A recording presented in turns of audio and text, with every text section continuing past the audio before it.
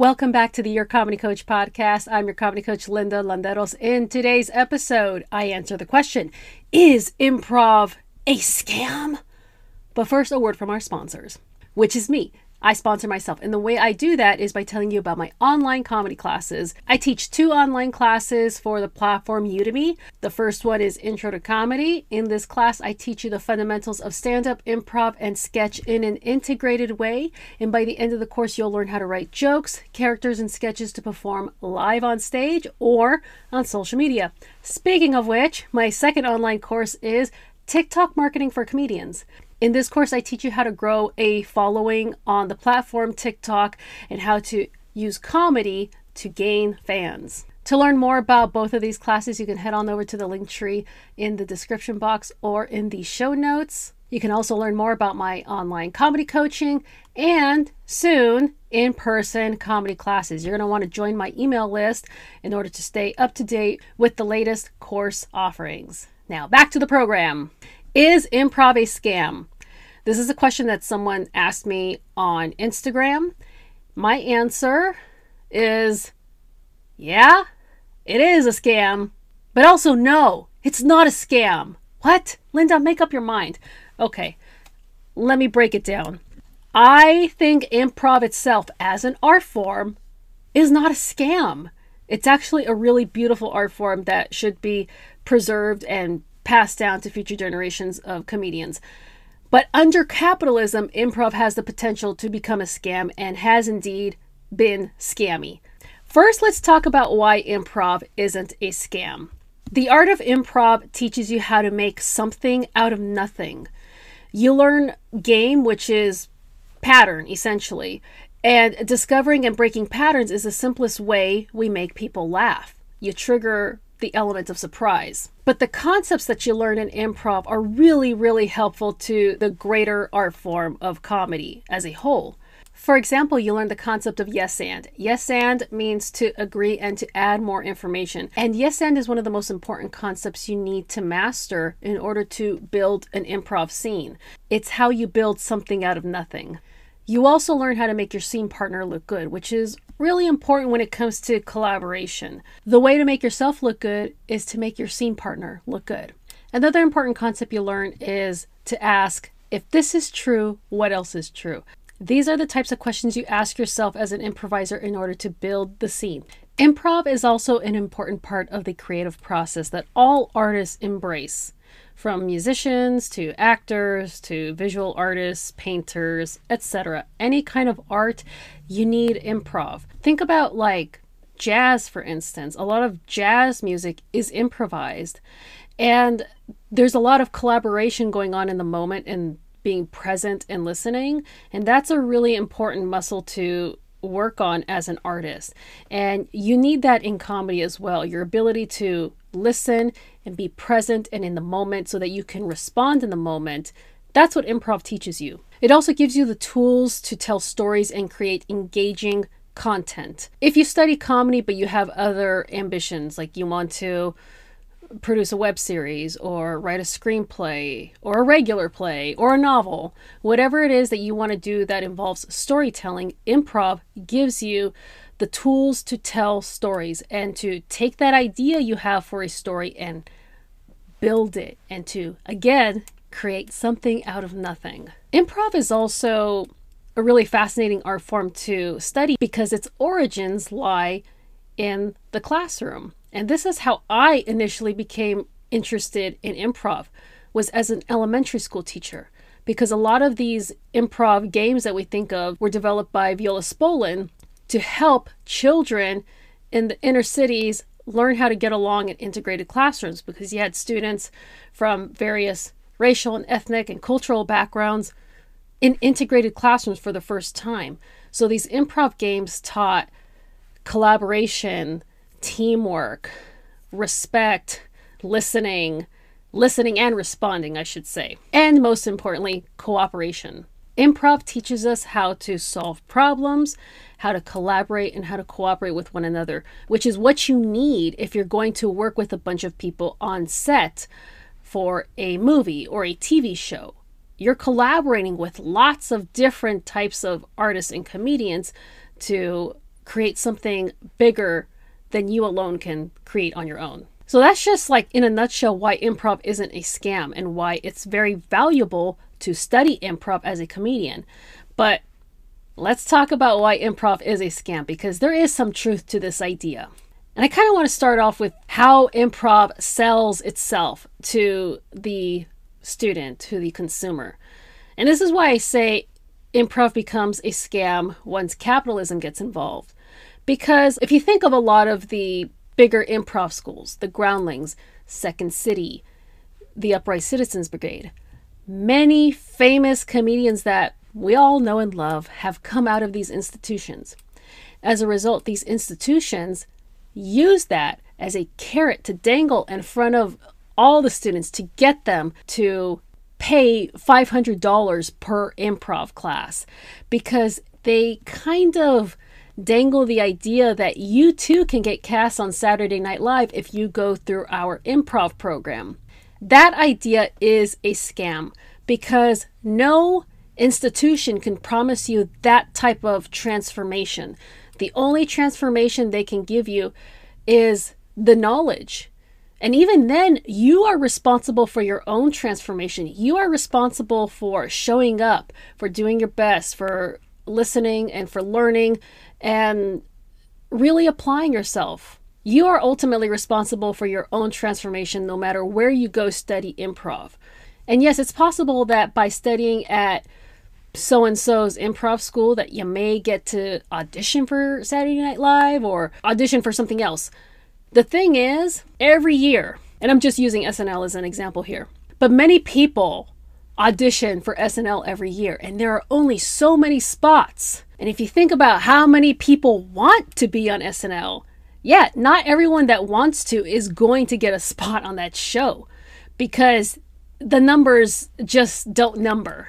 The math doesn't math. So when they dangle this idea in front of you that you could get scouted by Lorne Michaels, that's scammy, because there's so much more that goes into the decisions behind who gets cast on Saturday Night Live that I don't think these improv institutions are really keeping up with.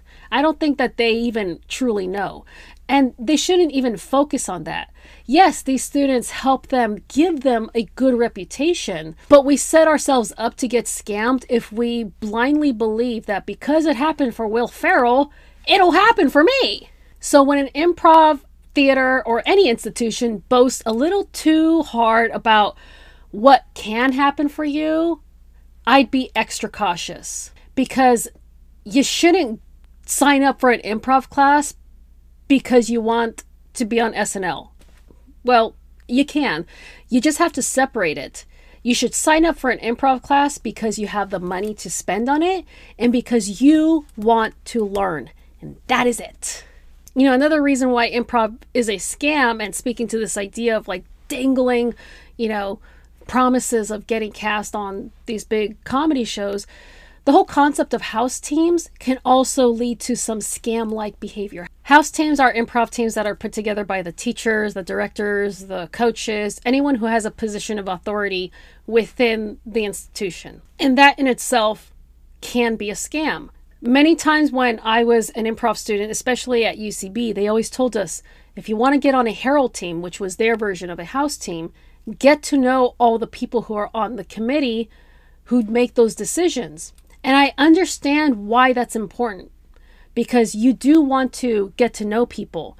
But then it's like, why do you have auditions in the first place if you're only going to choose people you already know? Sometimes our love of improv and our love of being on a house team can also lead to some cult-like behavior where people blindly worship their improv directors, improv coaches, teachers, etc. And I'm not saying you shouldn't respect them. Please do respect your teachers, your coaches, etc. But don't blindly follow them, because not even they know everything. And the only thing they can give you is their feedback in the capacity that you're working with them in. That's it. But along the lines of house teams and improv coaches and getting yourself in front of the people who make the decisions of whether or not you get on a team, there's an element of pay to play that comes into the picture. Because in the example that I'm giving you with UCB, when, the advice they gave us every year before Herald auditions was to get to know the people on the committee. And many of the people on the committee were improv coaches. So what's the best way to get to know them? By hiring them to coach your improv session, which means you have to pay to play. And most of the people who get on those Herald teams are the ones who are most well known by everyone because they have the money and the resources to take an endless amount of classes and to do an endless number of coaching sessions with all the people who make those decisions. And because you have to pay so much money to do improv, and there's no paying improv jobs other than doing improv on a cruise ship or teaching corporate workshops, that in itself is a scam because there's just not a whole lot of paid improv opportunities for everyone out there. And that's where they really need to focus on their messaging and telling you what they can and cannot guarantee. Improv has also had some issues with inclusion and diversity. And this isn't specific to improv comedy. This is specific to America. No, the world. Okay? This is the effects of living in a colonized world. If you look at a lot of improv teams, most of them are cis white male. If you look at the people on the team, they are cis white male. When I was on my first improv house team, I was the only woman of color, the only person of color, I should say. And as you can see, I don't even have that much color. But I was also only one of 2 women. And the rest of the team was 6 white guys. Before you come for me, it's nothing against white people. But the fact that you expect me to thrive on an improv team that doesn't reflect the environment that I grew up in, because I grew up in the Bay Area. I grew up in a very multicultural environment. So I felt like I was regressing moving to LA and getting placed on these teams with nothing but white people and having the burden of having to speak up for so many marginalized groups whenever they made problematic jokes, and always feeling like everyone hates me because I'm that girl that's always saying you can't say that word anymore, it's 20 whatever. And to this day, in light of everything that's happened, improv schools still have issues with diversity. Back in 2020, when the George Floyd protests were going on, and there was a period where all these corporations and businesses were posting their black squares on Instagram, right?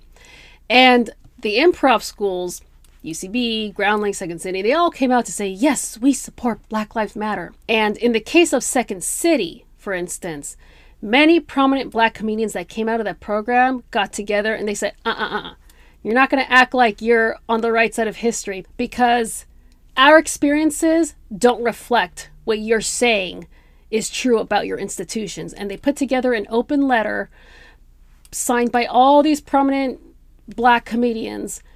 And they basically called out Second City and said, posting a black square is bullshit. If you want to do better, you actually have to do better. And it starts from the top.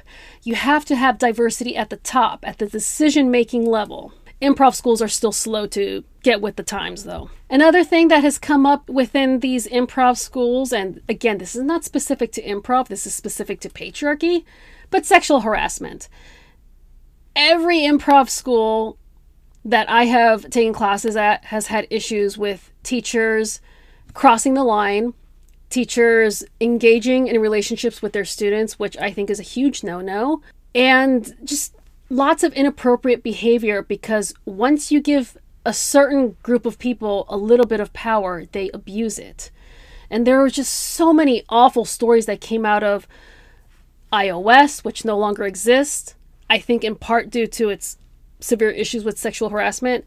UCB, Groundling, Second City, every improv school, I guarantee you, every institution in America has a lot of reckoning to do when it comes to sexual harassment and doing better for women. And I think this is serious because I think especially when teachers cross that line with their students, you're robbing them of a learning experience because it becomes a huge distraction. And I think to the student, They feel that by engaging in a relationship with their teacher or with their coach or with someone who's in a position of power, that is going to help them get ahead, because that kind of has been the case. Men have historically used their positions of power to get what they want from women and promise them things in exchange for sexual favors. Finally, the cost of doing improv really is a scam.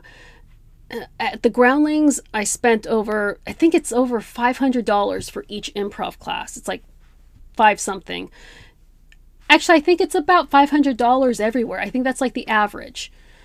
And that's really expensive. And if you don't live near one of these cities and you don't have a disposable income, yeah, it's going to add up. And the cost itself is going to keep a lot of people out of improv.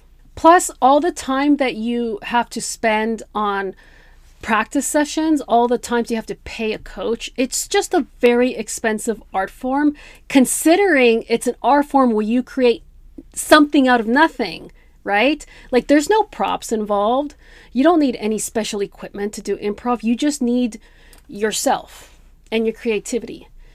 But it's so fucking expensive to pursue. That is why it's a scam. The ultimate takeaway is this: study improv if you can afford it and you have the means to do so. Acknowledge how lucky you are to be able to do so. There's nothing wrong with acknowledging that privilege that you have. We all have privileges. Practice gratitude and focus on learning for yourself and your personalized goals. If your only goal in studying improv is to get on a Herald team or a house team, you're going to set yourself up for failure. I'm not saying it's not a nice goal to have and you should go for those opportunities, but improv should be for you and for whatever your bigger picture is. And I just want to remind you that some of the best comedians, some of our most favorite comedians who have created some of the most memorable pieces of work, whether it's a TV show or a comedy special, many of them were never accepted onto house teams. My favorite example of this is Abby Jacobson and Alana Glazer from Broad City. These two young women met at UCB in New York, and they auditioned to be on Herald teams a few times, I believe, and were always rejected. Because they hit it off in class and working together, they decided, fuck it, we're going to write our own web series and we're going to produce it and we're going to star in it. And they created Broad City as a web series. It is on YouTube. You can watch the original Broad City. They're, 5-minute episodes or so. And the thing is, they're not shot with the best quality, but the comedy is there. The story is there. The game is there. The best comedians are the ones who pave their own path. So don't be afraid to pave your own. All right, that's all I have for this episode of the Your Comedy Coach podcast. Thank you so much for listening. If you enjoyed this, please share it. No, please subscribe, then rate it, and share it. If you'd like to learn more about me, you can go to yourcomedycoach.com. You can also visit the link tree that's in the description box or the show notes. You can check out my online classes there as well. And if you have a question that you would like me to answer on the podcast, send me a DM on Instagram, which, by the way, make sure you're following at Your Comedy Coach on Instagram and TikTok. And yes, send me a DM on Instagram. Let me know your question, or you can join me on one of my TikTok lives and ask there, and I'll answer it for you. All right. I will see you guys on the next episode. Thank you so much for listening. Adios.